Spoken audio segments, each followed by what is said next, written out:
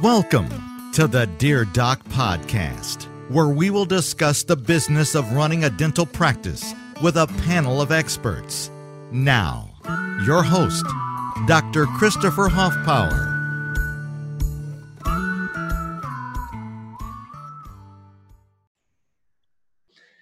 Hey guys, this is Doc Hoffpower coming to you from my home studio here in Alvin, Texas. Welcome to the Dear Doc podcast once again, and thank you for joining me. Today, I'm really excited to introduce our newest expert, and he probably needs no introduction from me, but Dr. Jeff Cole, the only living human being ever to have been both the ADA president and the AGD president.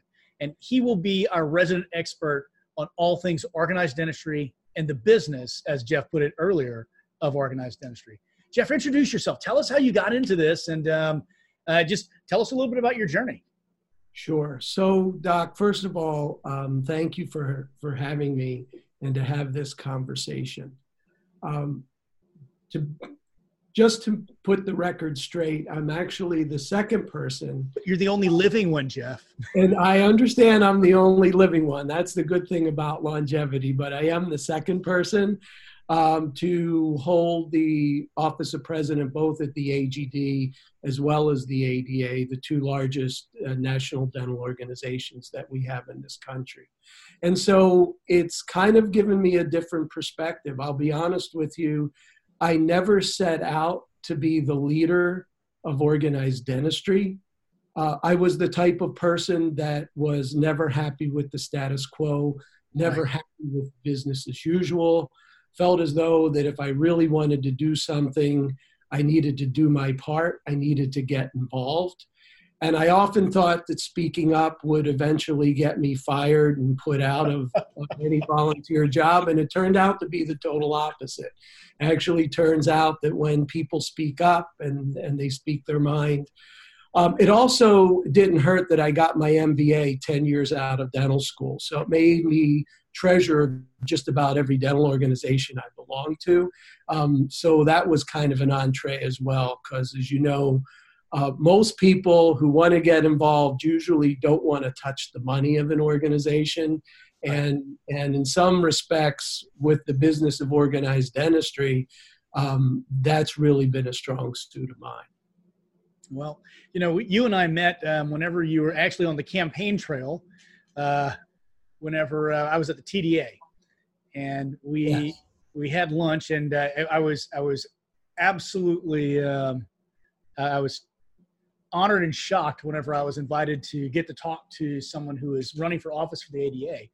And you were just such a down-to-earth guy. And we shared a little bit of our stories. And honestly, I walked a lot of that same path, just being pissed off that things weren't getting done. And why isn't the ADA doing this? And a good friend of mine said, get off your ass and do something. And then maybe the ADA is going to be doing something because it takes you to do it.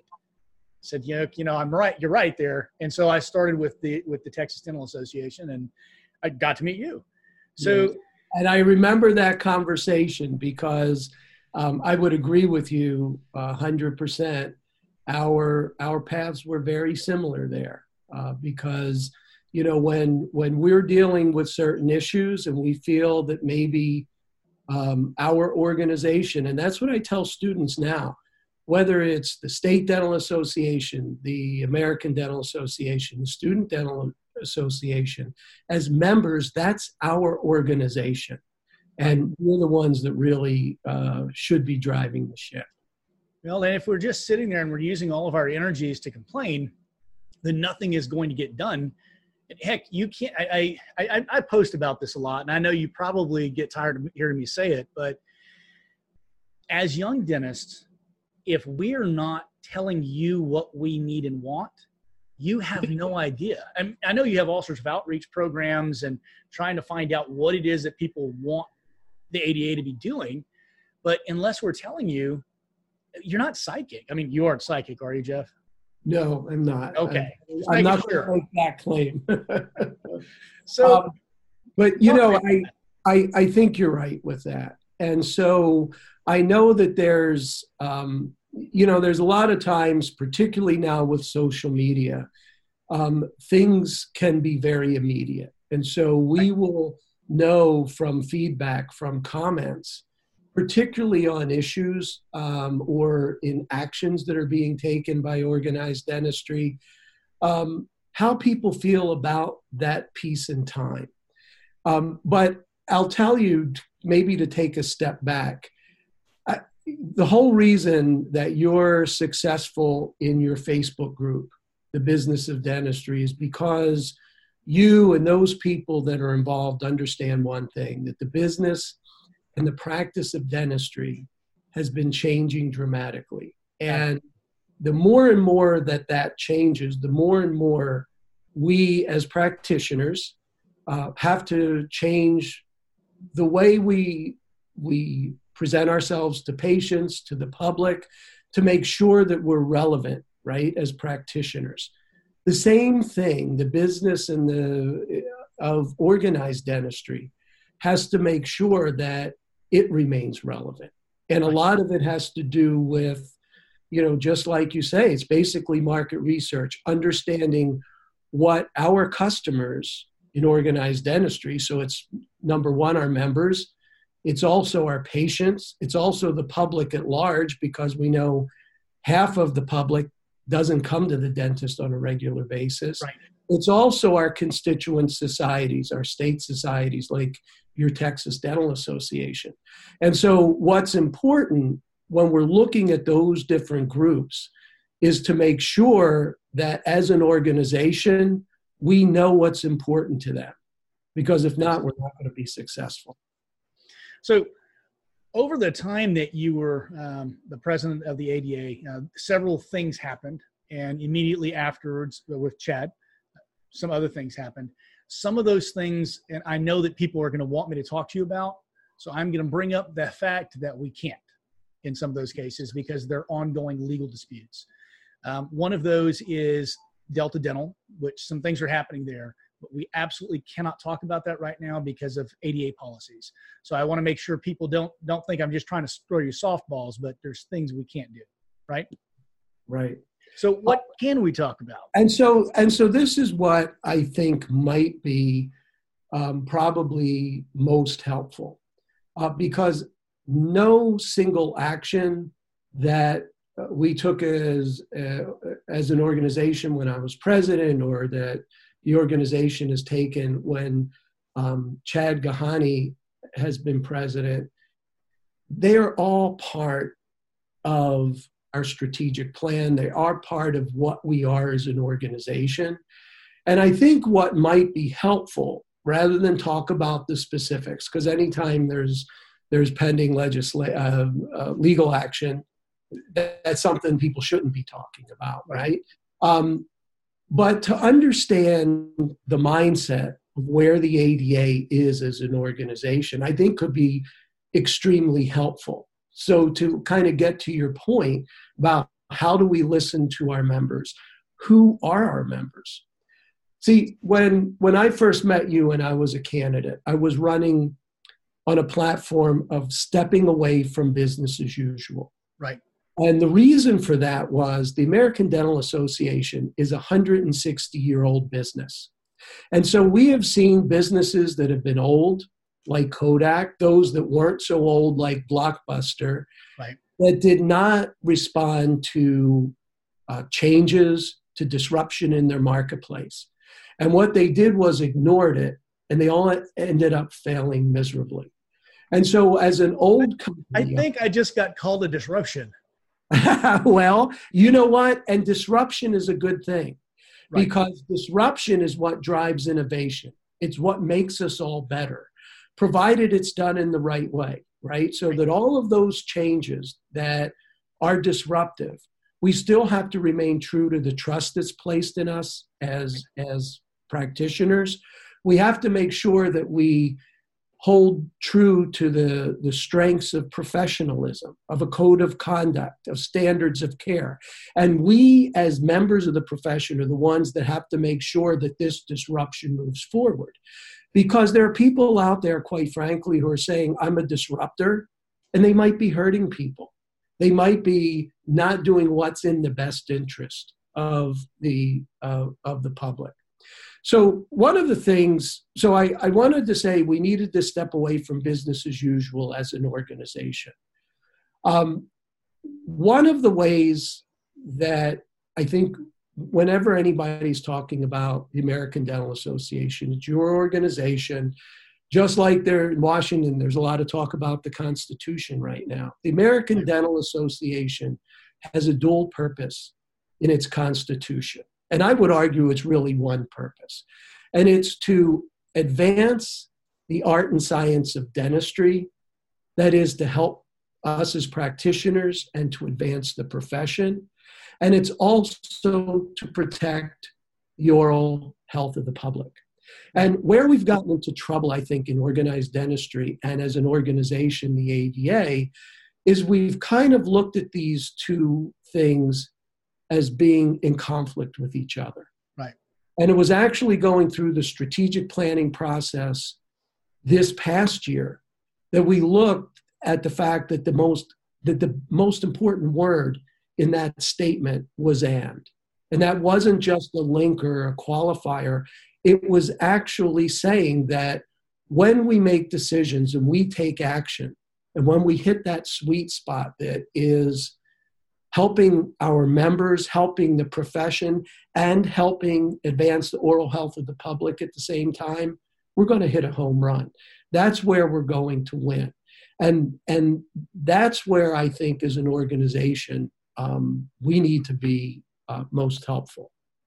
I think that's very well said. I was actually planning on bringing up the split function of the ADA, and I will press you on that because I think that in some ways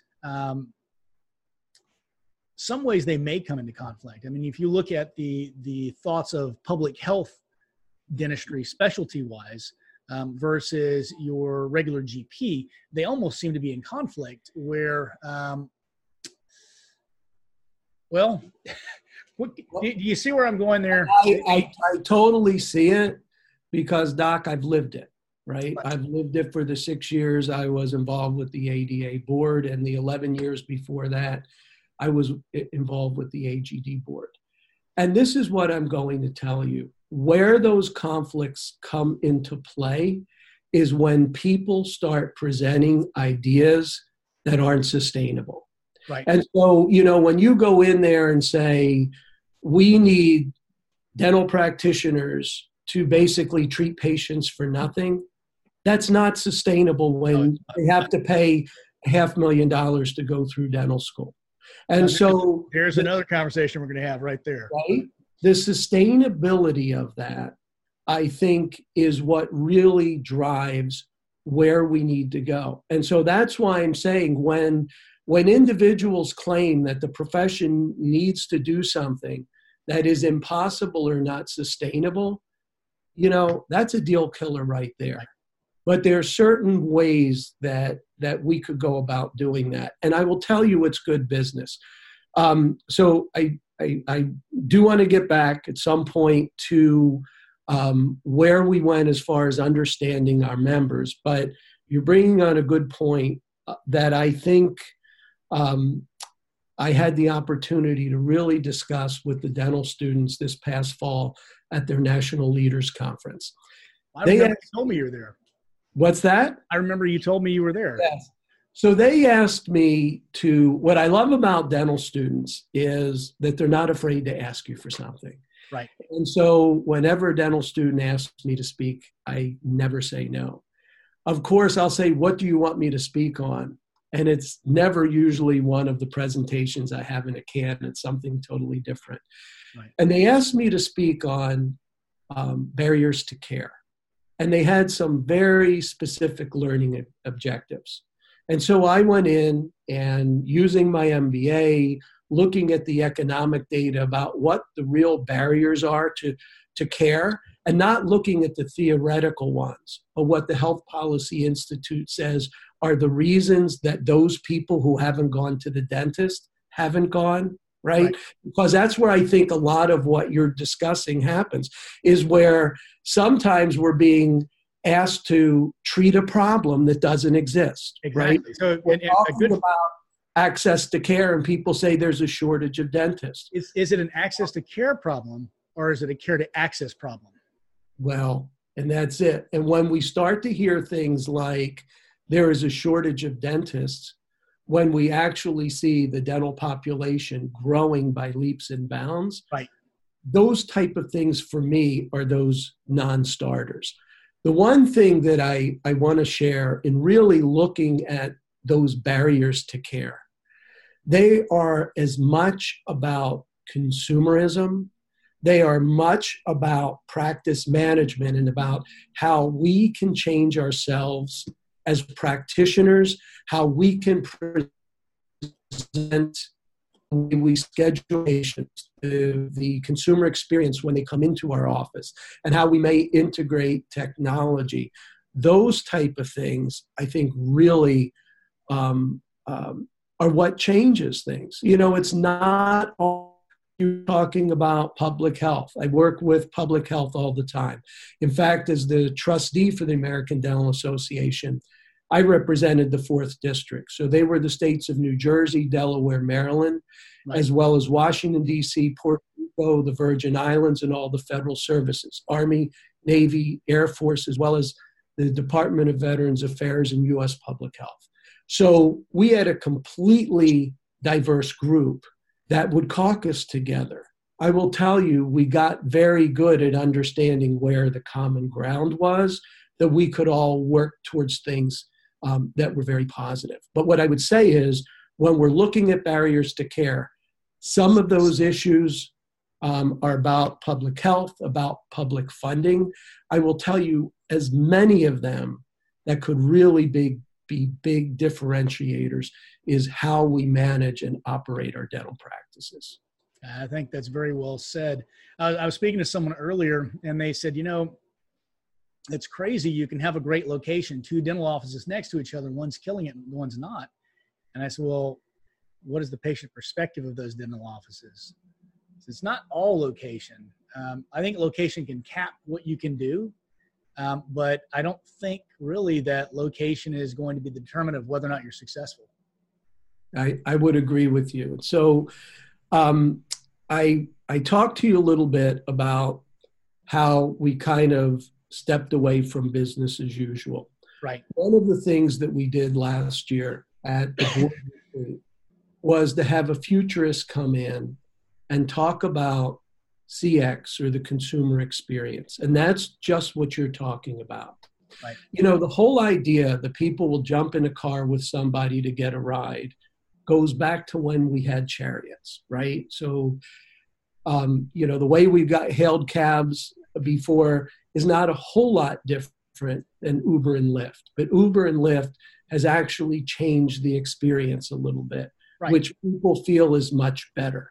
Same thing as with dentistry. There are subtleties in what we do that enhance that consumer experience, whether it's doing procedures in 1 visit versus 3, whether it's utilizing technology to make the patient more comfortable.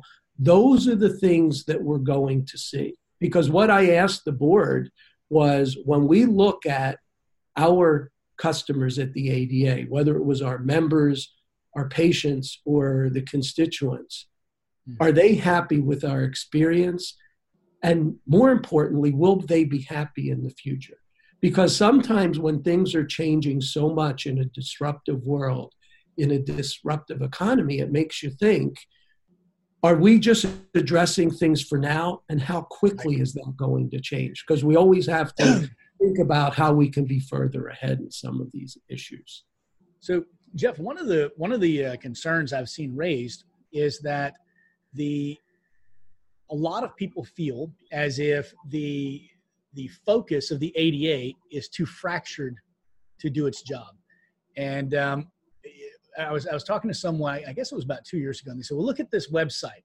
They've got products over here. They've got services over here, discounts to dentists, and they got insurance over here. And then this is the patient portal, and this is the public health portal, and this is the dentist portal. How the hell are they doing anything if they're trying to do this many things at one time? So talk a little bit about that and about mission creep and whether or not that's actually happening, or if it's just the appearance of it because you're trying to differentiate between the different focuses.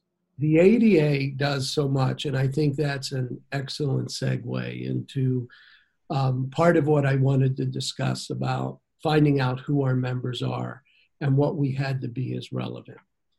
And this might be a little bit of a story, but it gets to your point.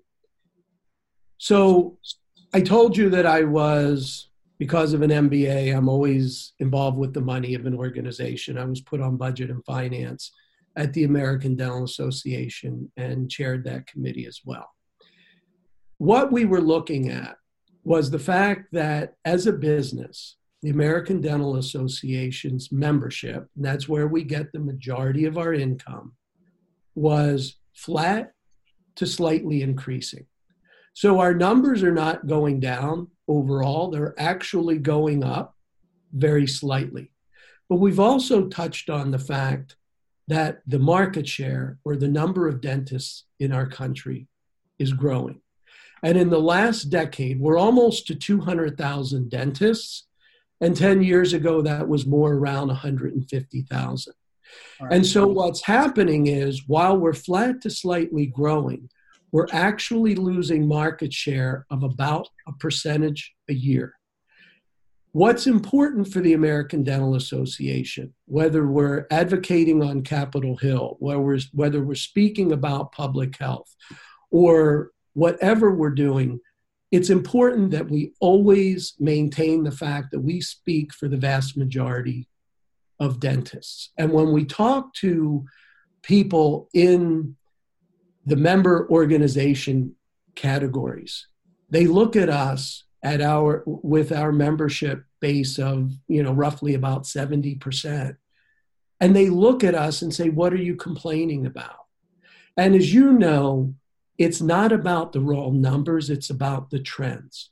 And so we became very worried about, would we become irrelevant as an organization? Would the ADA become a Kodak? That was the fear.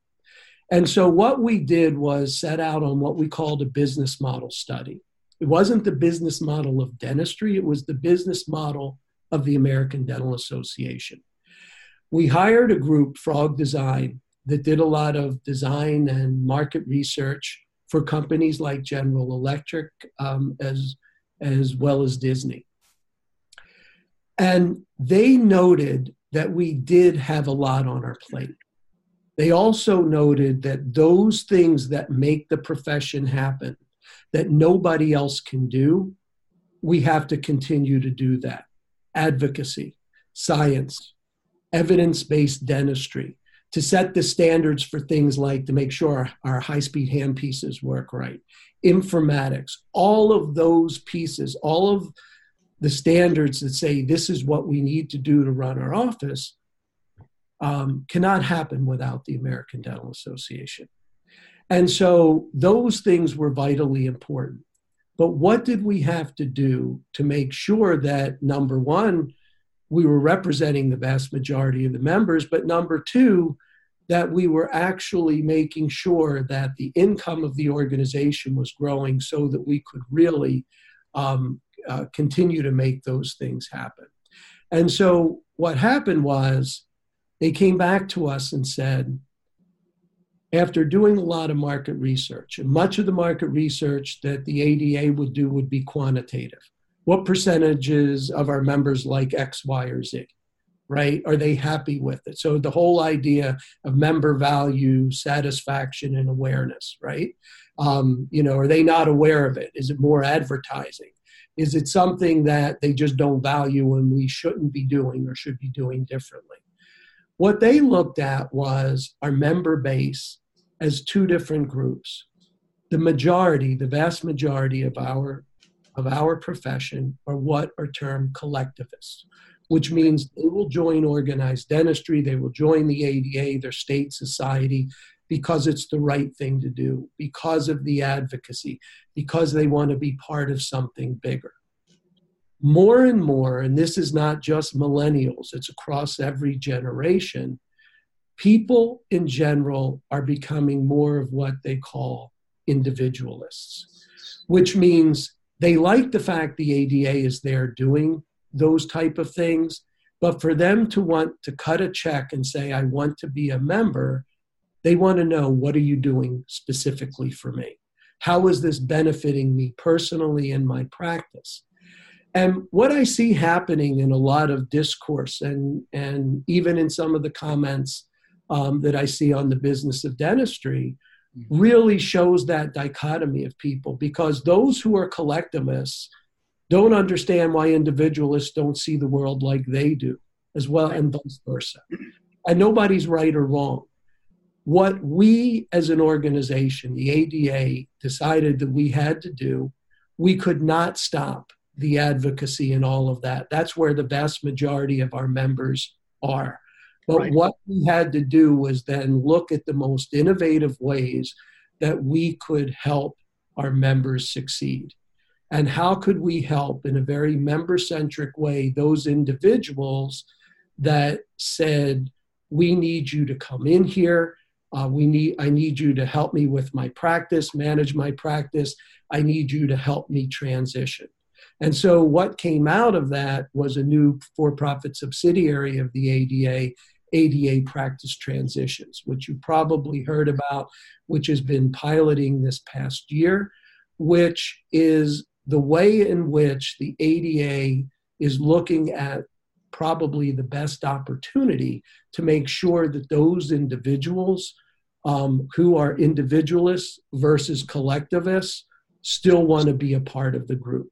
Well, tell us a little bit about the function of the transitions group, how it runs, and how it makes money and what it does for dentists. So it has just been piloting, right? So when you pilot a startup, you know that that's not in the money-making phase, right? And so what I can tell you is the ADA board was the one who was the sole investor in putting that board together. It is estimated by, I want to say maybe year 5 or year 7, to bring a significant amount of non-dues revenue to the organization in the $5 to $7 million a year range. The way that it is planning to do that is to set up a comprehensive platform to match new dentists with established dentists for the things such as mentorship for job opportunities, as well as the opportunity to transition and to buy the practice. The whole idea behind it was to maintain what we have referred to as independent dentistry.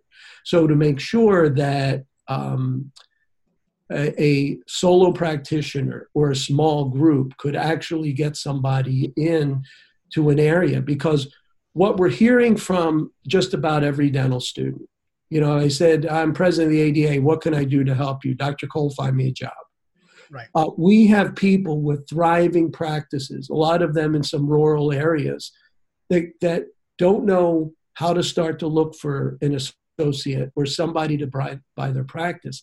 And some of them are closing doors. You talk about an access problem. If you're the only dentist in a county or in an area and you've been the only one for 20 years, nobody comes in to take your practice. You shut that door. There's a whole community now that doesn't have don't care. Somebody take care of them. So that is the member-centric way about making sure that we keep the organization financially sustainable, but at the same time we address what those individuals who are more individualists say, this is what I want. We tested a whole lot of things. And so I agree with you that listening to members, going on Facebook and seeing what the comments are, gives us a flavor for what's driving people. I think that's something that a lot of people don't realize. I reached out to you whenever we met, and I said, man, you got to join the Facebook group. If you want to know what the young dentists want who aren't telling you, you need to get on there. You got on there. Joe Crowley got on there. Chad got on there. All of you guys, like the immediate past president before him, the current president, you guys are all members of TBOD, and you listen. You're keeping your finger on the pulse of things. I think we listen a whole lot more. Really we don't comment a lot, and you said I tag you every now and then. You still don't comment. I know people bait me more than you do, I have to say, and I'll tell you, and that's why I'm kind of speaking to you now, because right. I'm a spokesperson in a single issue. As the president, you have two main functions. You serve as the chairman of the board. So it's really the board that sets strategic direction. You're certainly the driver of that direction. But for the ADA, you are also the spokesperson, the number one spokesperson. And so when there are certain big, hot issues, that's for the ADA president to speak about. And many times, if you noticed, even on the business of dentistry, when the ADA, took action to make a complaint to a federal regulatory agency, whether it was the FDA or the FTC, there were official statements made about that. That's the type of thing that we would post, so people would understand what we're doing. One of the things, and I will tell you, I'm certainly not critical about people who are critical of the ADA, because they're telling us maybe what we need to do better. Right. The communication piece we struggle with. Now you mentioned the last couple presidents, we're active on social media. Yes, you guys are. Before that, we were taught, the board was basically told everybody was real risk averse. Don't get involved. Don't put this on there. We're dentists. Nobody knows what the heck is going on. Right. So we have made a real effort to communicate those things. Chad Gahani just gave his report, his first 90 days. Looks much like my last 90 days. And again, keeping some of those big things, I think, on board in exactly what we're doing. So let's talk a little bit, because, you mentioned we can't specifically talk lawsuits, but we can talk about advocacy in the third party realm. And do me a favor, bring up anything that is recent, relevant, that you can talk about, that people might have misconceptions about, or they may just want to know more information about. So when I met you as a candidate, I'm going around, and as much as we would talk, as candidates, we did a whole lot more listening. Right. My experience is much like Chad's. The number one issue, the things that hurts our members the most, are issues around third parties, right? And is about insurance. Right. And let me tell you, so I'm a practitioner. I understand a lot of those problems. I also have a wife who has been my office manager since we opened our practice. So you don't stop hearing about it when you go home. You hear about it whenever you're going to bed. Usually when I see a complaint on social media or somebody sends me an email, it's about a day or two after my wife has already told me about what was happening, what was the latest, right? So what we did was a number of things. So you saw Chad Gahani was at the White House in September. Right. I was there in August. Why are we going to the White House? Well, a lot of people are familiar with McCarran-Ferguson, but I don't know that they really understand the history. Back in the 1930s, the whole insurance industry was not looked at as a nationwide industry. It was looked at as a state-by-state industry. Mm-hmm. And so therefore, the McCarran-Ferguson bill gave all insurance companies federal FTC or exemption from the oversight of the Federal Trade Commission. Mm-hmm. So while you and I and other practitioners can't collude, we can't set prices, we can't do all of those things without going to jail, insurance companies can do that. They can have those type of unfair practices. At the same time, we're dealing economically with a time where state governments are cutting back left and right. And so to expect a state insurance commissioner to take care of every insurance problem, it's not going to happen. And so where we are for the first time in history, we have bipartisan bills in both the House and the Senate to repeal McCarran-Ferguson. That's fantastic. It has passed the House twice. We also have what is called a SAP, a Statement of Administrative Policy by the Trump administration. Now, we had that, and that's only on current legislation. Right. But the current legislation to repeal McCarran-Ferguson is almost identical to the last two that passed the House. And the SAP, for people who don't know, is basically he's saying, I support this. I support this, and I'll sign it when it hits my desk. Right. And so we went there to shore up that support. I met with a special assistant to the president so that we could go out and say, yes, the president is still behind this.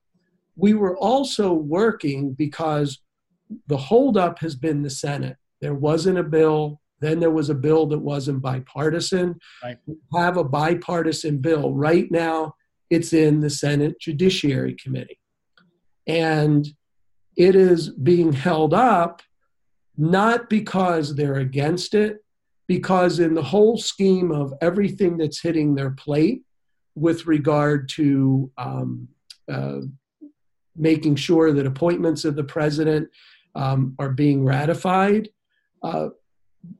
they say that they're dealing with too much and this isn't their top priority. And so we're trying to get that moved out of the Senate. I'm not going to talk about kind of currently what's happening in Washington. Right. When I go down there, I don't say I'm Republican or Democrat. I say I'm a member of the Tooth Party. I usually have my pin on. I should have had it because I'm talking about oral health. But the problem is, and I've been to Washington a lot, and the one thing that I will see I see different now is the demeanor of almost everyone. Everybody I speak to, they could be in Congress for less than a month. And they smile and say, I'm coming down here to make a difference. And many times it's 2 or 3 sentences later, they're bashing somebody or the other side. Yeah. That's what's kind of holding us back. But if we can repeal McCarran-Ferguson, and our bill is only to health and dental insurance, right, then we can make sure that the Federal Trade Commission can get involved when they should. So at the same time, Jeff, real quick, if you don't mind, sure, just to clarify a point, a lot of people probably wonder where the whole McCarran-Ferguson Act came into play and you know why they thought this was a good idea to begin with. Well, it was a very risky business to be an insurer. Now, it was a business that could very, very quickly go south, and they were afraid that these companies would get overwhelmed whenever they had any kind of mass disaster. It was done for a good reason. It really was. But now, whenever you drive downtown, it's not the dentists who have a building with their name on the side of it. It's the insurance company. So those days are long gone. They actually have the wherewithal to protect themselves and to float through large disasters now. And so the timeliness of the bill, it just simply isn't there anymore. There's no real purpose behind it, and it's only doing bad now. Is that a pretty correct assumption? That is pretty correct. And when I go down to Washington again, I want you to come with me. That sounds just to like have those conversations. No good deed goes unpunished, Doc. But you're exactly right. I'm on the plane. Let's do it. But just like the business and the practice of dentistry has changed, so has the business of insurance companies. And that's why I brought up what I did about the 1930s. That was almost a century ago. That industry has changed as much as dentistry, if not more. And you're right about just the way that they're now actuarially able to deal with things, to figure things out. You know, they have certainly the resources, the savings, the protection that they need. Right. The other area, so while we're working on that, that's federal, we've been working on the state side. So we have what is our state public affairs division. It's an advocacy division that helps the different state societies within the Chicago office. And part of what we have is a state public affairs grant program. So the ADA has usually budgeted $3 million plus to help the states financially on those specific issues that are within their state. So when you hear that Washington I have a bill in there, actually, if I'm not mistaken. Okay. And so what happens is there are two different areas where right now we're trying to deal and help grapple with those issues that revolve around third-party reimbursements and insurance. Right. And we have to go to the barriers to care, right? And when we look at the reasons that people don't go to the dentist, the number one across all segments of income, except for the very, very wealthiest, is cost. And the very, very wealthiest, cost becomes a close number two. And so when we're dealing with the fairness, affordability of insurance to make sure that for the patients, things are being covered in the right way, this is really not only self-serving. People say, well, if we're doing this, it's self-serving to our profession. It helps our profession. It helps our members.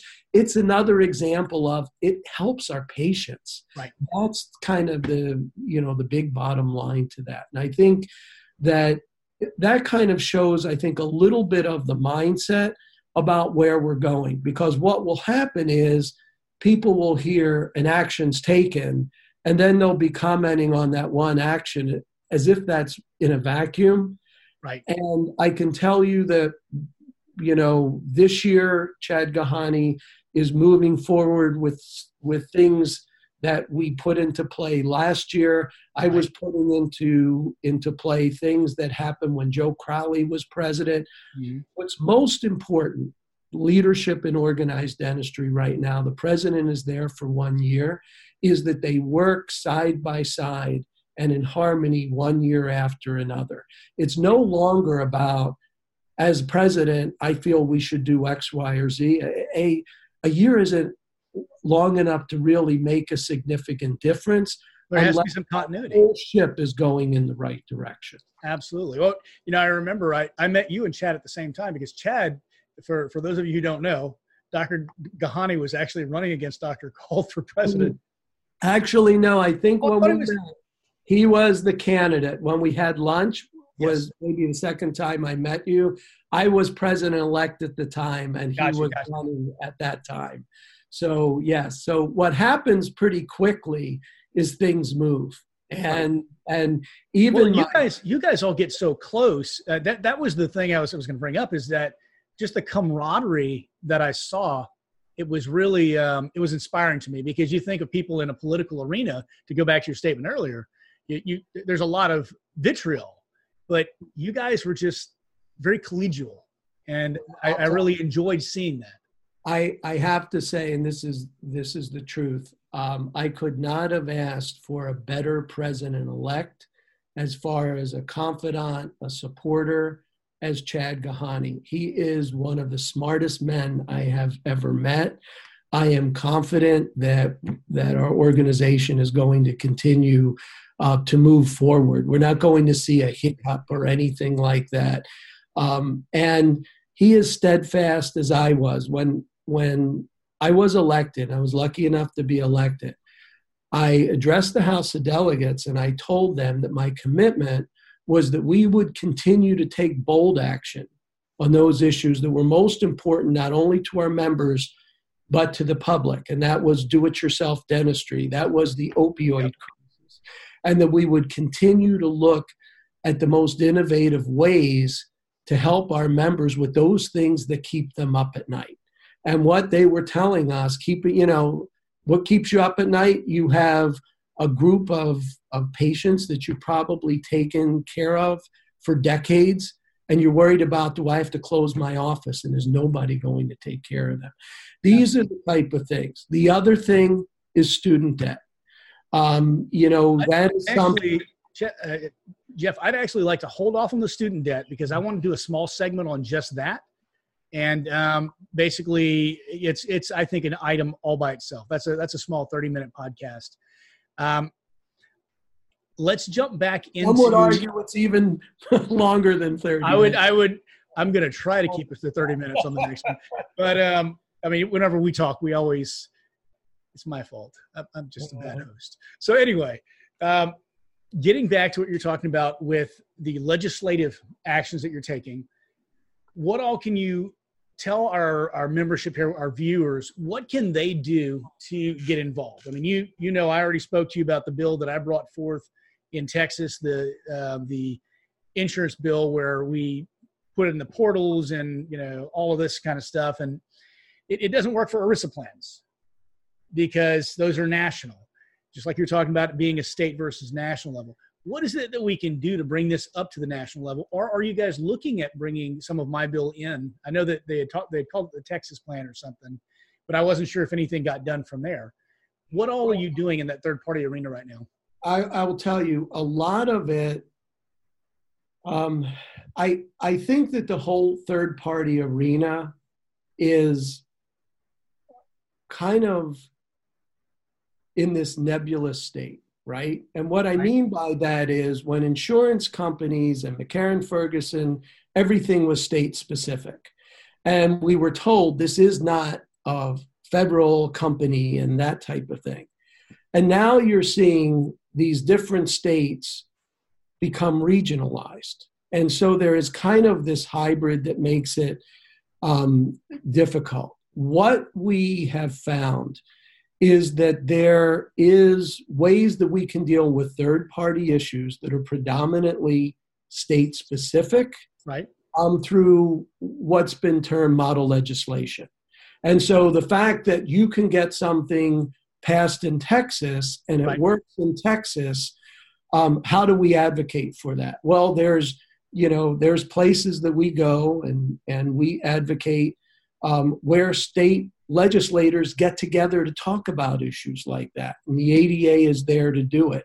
We're there to talk with the different states when they set their priorities and say, hey, did you know Texas just passed this? This would be a great opportunity. We can help you by hiring the right lobbyists, by hiring the right PR firms within your state. We have some, financial funding that we can help. That's where a lot of those can be happening as far as on the local level. Now, you asked, I think, an important question. What can people do to get involved? Absolutely. Not everybody wants to go and speak to members at the State House or on Capitol Hill. Not everybody wants a full-time job in organized dentistry. But there are certainly places that not only can they help, but we desperately need our members. One is in the whole idea of political action. Whether people agree with it or not, what drives the whole economics of politics, what drives elections is money. Absolutely. And so when individuals contribute to AdPAC, when they contribute to their state PAC, they are involved. And that is one of the biggest ways. And I will tell you, not only getting involved with the PACs, but also getting involved personally, it makes a difference. And I will tell you an example. When I first joined the ADA board, I was on the AdPAC board. I hear that a dentist is running for Congress. I don't know him from Adam. I sent him a check just because I found out he was a dentist across the country.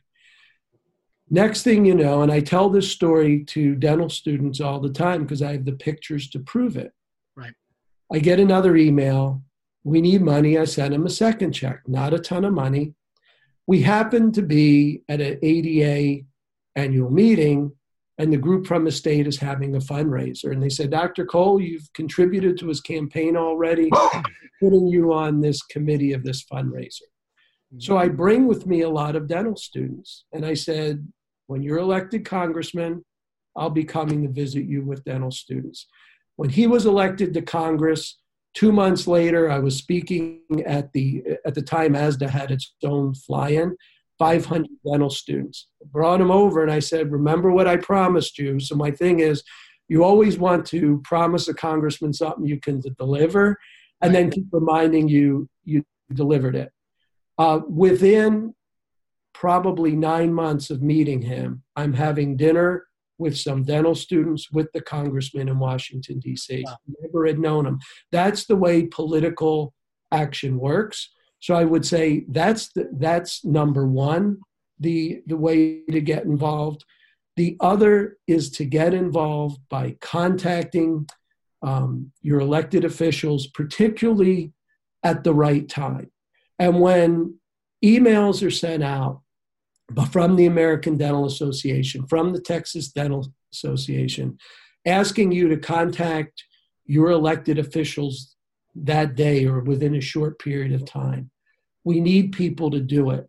It is the timing of those. That's not just junk mail that's being sent out, but the timing is critical. And if individuals could just take a moment to at least punch in their zip code, if not a personal statement, what goes into their offices from those emails makes a big difference a lot of times in how they vote. And so that doesn't take a whole lot of time. It doesn't really take a whole lot of money. But I would say that's the type of involvement that we need, where people can make a big difference. And let's face it, nobody has extra time, anymore. But with a very little bit of time investment, they could make a huge, huge difference. I'm really glad you bring that up, because I've often wondered, I fill out these darn petitions every time they come through my mailbox. I've often wondered if they make a difference. So you're saying, hey, take the time, do it. It really does. And that's good to know. It absolutely does. And like I said, the timing of those, and what's interesting is, we as advocates work on the time schedule of Congress. And so you'll say, wait a minute, how come I got 3 this week? Can't you spread these out? It's the way in which these bills are coming up, or the way in which our Washington office is saying, you know what, this is the critical time for us to step in here. And I think if we could move this needle, a lot of it is to negotiate what's in a certain committee, to negotiate what's in the House or the Senate, and the timing of those things. It's always good for us to build relationships when we do a fly-in. But those fly-ins, and the ADA now partnering with the American Student Dental Association, we have almost 1,100 dentists and dental students. I will tell you, they know we're coming. And when we're there, that's more about relationship building, talking some high level about specifics about some bills, but a lot of times it's those emails, it's the timing of contacting those individuals right before a critical vote or right when a committee is looking at something.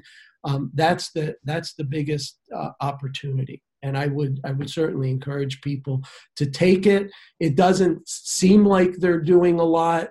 And, the marketing researcher in me just heard you and said, I filled those out and I didn't know if it made a difference. I think that we do have communications that come out about what we've accomplished as an organization. I think some of that really needs to be about how our members help to affect that. The last ASDA Dentist and Student Lobby Day, I had the opportunity to keynote that. So I was the opening speaker. And I walked through the legislative issues that we had dealt with the year before and talked about how our members there at Lobby Day, how the dental students there at Lobby Day, how the individuals who contacted their members, how it made an effect. I wish all of our members could sit there at Lobby Day and hear that. And in the multitude of Jeff, you just told them. We need to get that information out better. Well, you just did. Well, that's awesome. I'm glad you invited. So, Jeff, we're gonna end this segment. I'll bring you back on another time so that you and I can talk a little bit about the landscape of dental education, debt loads, corporate dentistry, good, bad, and ugly, and basically where are we today, and maybe even get you to play futurist for a little while. Does that sound like something we can do? All right. Well, thank you so much for your time today and giving us the benefit of your wisdom. And thank you again for serving. Thank you. I appreciate it, Doc. And thank you for what you're doing in this disruptive world. Well, guys, you've wasted another perfectly good hour listening to the sound of my voice. Thank you, as always, for joining us on the Dear Doc podcast. We'll see you again next time. Thanks for listening to the Dear Doc podcast, your source for the business and legal questions associated with your dental practice. Don't forget to subscribe to the Dear Doc podcast on all major platforms.